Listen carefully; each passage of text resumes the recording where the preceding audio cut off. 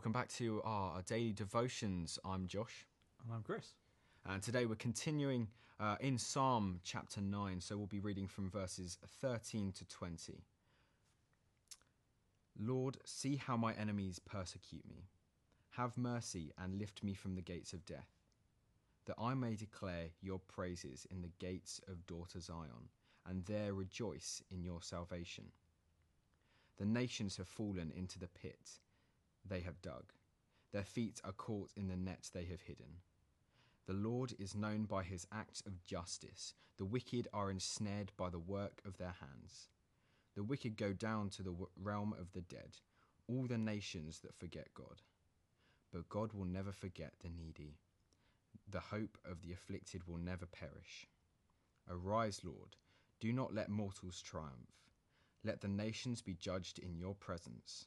Strike them with terror, Lord. Let the nations know they are only mortal. Today is entitled Never Forget. This psalm moves suddenly from thanksgiving to a cry for help amid suffering. Life is like that. But David grabs hold of a truth that keeps him from sinking. The core sin is to forget that God is God and that we are not. And this is justice. Those who forget God will be forgotten, but those who remember God will be remembered forever, as we read in Isaiah 56 verse 5. Christians know of one who remembered God, yet was completely forsaken, as we read in Matthew 27 verse 46.